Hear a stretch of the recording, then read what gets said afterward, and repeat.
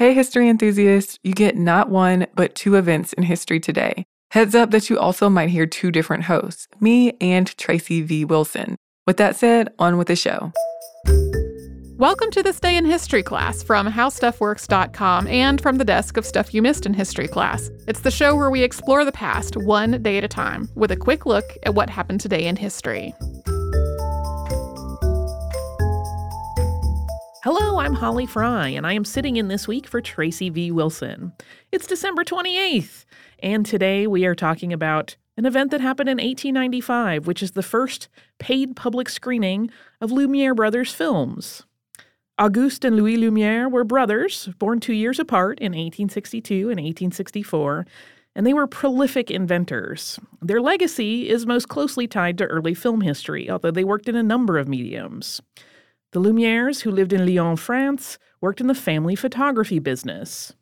And in the early 1880s, at the age of just 17, Louis invented a photographic plate. It's called a blue label plate or a dry plate. And that plate reduced the need for darkroom development of images. That plate also drove a massive expansion of the family business. It made the Lumières quite wealthy, and it made the name Lumière synonymous with photography. Their father, Antoine, who was still running the family business, wisely set aside a portion of the company's profit to fund ongoing research and experimentation.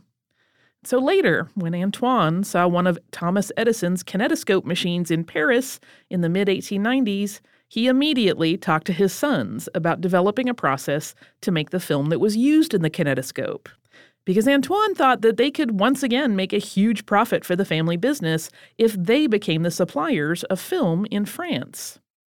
But to figure out how to make that film with the holes punched in the side that was run through a kinetoscope, the Lumière brothers also had to figure out how to make a camera. And that proved something of a difficult task. But eventually, it was thinking about a sewing machine that gave Louis the inspiration he needed to solve their main problem, and that was getting the film to advance. So by mimicking the machinations of a sewing machine, he was able to alter a camera. And with that problem solved, the brothers next turned to figuring out how to print film from negatives, and then how to show those prints to people. And they opted to go counter to the kinetoscope, which was viewable only by one person at a time. Louis wanted an audience, and so he developed the idea of film projection. Now, all of those functions that Louis Lumière invented and his brother also worked on, the film advancement, processing of film, and projection, were all integrated into one machine that they called a cinematograph, for which the brothers first filed a patent on February 13th, 1895. A little over a month later, on March 19th of 1895, the Lumières began making short films with their invention. And by short, I mean really short. They tended to run about 50 seconds each, so not even a minute. The first film they made, La Sortie des Usines Lumière, that's workers leaving the Lumière factory, was simply a capture of their employees leaving their work at the end of the workday. And the Lumière films generally were not narrative in nature. Just as that first film, they almost always were just moments out of real life, captured on film, documentary style.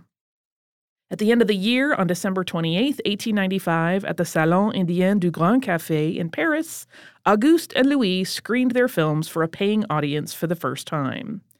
They ran 10 films, so it sounds a little like a film festival, but it was still very short because each of those films ran about 50 seconds. This is the first known instance of films being shown to a paying audience. There were 34 people in the crowd, and each of them had paid 1 franc. The Lumière's most famous film, though, was not made until after this presentation. One of their films, which gained a lot of attention early on, was The Arrival of a Train at Ciotat Station. This particular film features, as the title suggests, a train pulling into a station.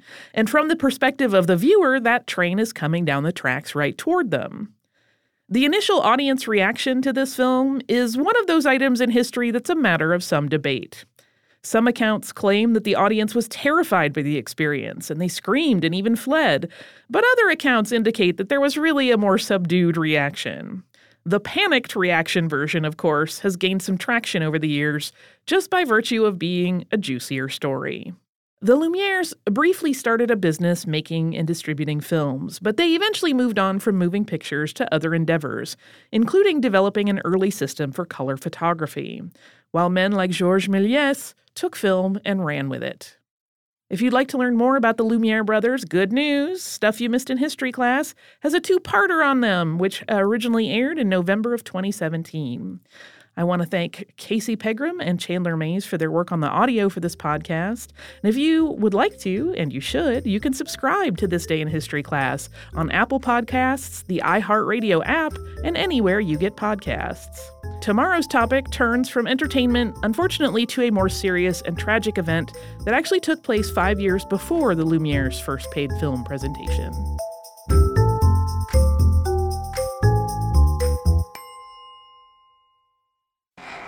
Hi everyone, I'm Eves. Welcome to This Day in History Class, a show that will convince you that history can be fascinating even when you expect it not to be.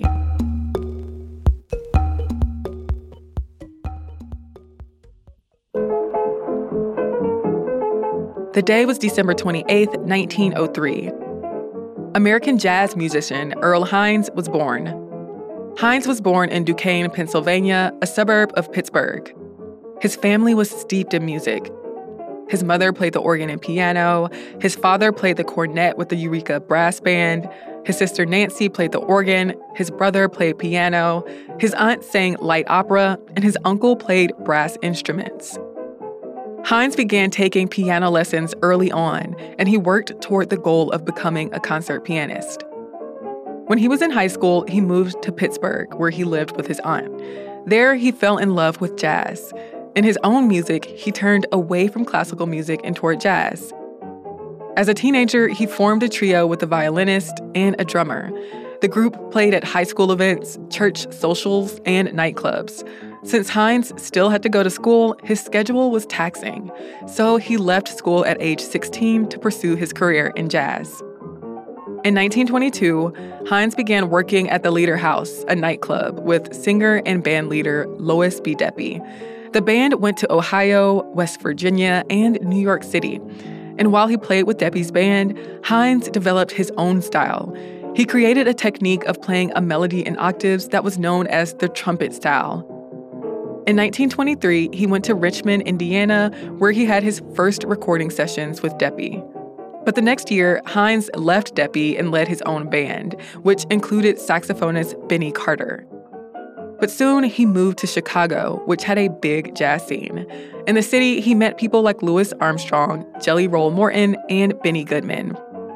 Hines, Armstrong, and drummer Zutty Singleton began playing regularly at the Sunset Cafe. When the club temporarily closed in 1927, the band broke up and Hines began playing at the Apex Club with clarinetist Jimmy Noon. The next year, Hines was on several recordings. That included some with Louis Armstrong's Hot 5 and Hot 7. Hines's piano style was notable on these recordings, and he began to be viewed as not just a talented musician, but as a jazz innovator. Hines also recorded a series of piano solos in 1928. That December, Hines began leading a big band at the Grand Terrace Ballroom. They worked every day of the week, and they spent months touring every year. The band also got a lot of airtime on the radio, helping popularize them outside of Chicago. When Hines lectured one radio announcer on drinking, the announcer gave him the nickname Father, and it stuck, even though Hines didn't like the moniker. Hines stayed at the Grand Terrace for 11 years and recorded a lot with the band. He left with the band in 1940, feeling exploited and underpaid. Over the next few decades, he was involved in various ventures. He played with the Louis Armstrong All-Stars. He played at the Club Hangover in San Francisco for 5 years. And he opened a club in Oakland in 1963. But that didn't last long. He played 3 solo concerts at the Little Theater in New York in 1964. And he toured the world, including dates in the Soviet Union on a tour for the U.S. State Department. Hines played the piano until just before his death, even though he had been dealing with arthritis and heart problems. He played his last gig in San Francisco, just before he died in Oakland in April of 1983. Many people consider Hines the father of modern jazz piano playing. I'm Eve Jeffcoat, and hopefully you know a little more about history today than you did yesterday. You can find us on social media at TDIHC Podcast on Twitter, Instagram, and Facebook. Email still works. Send us a note at thisday@iheartmedia.com. Thanks again for listening, and we'll see you tomorrow.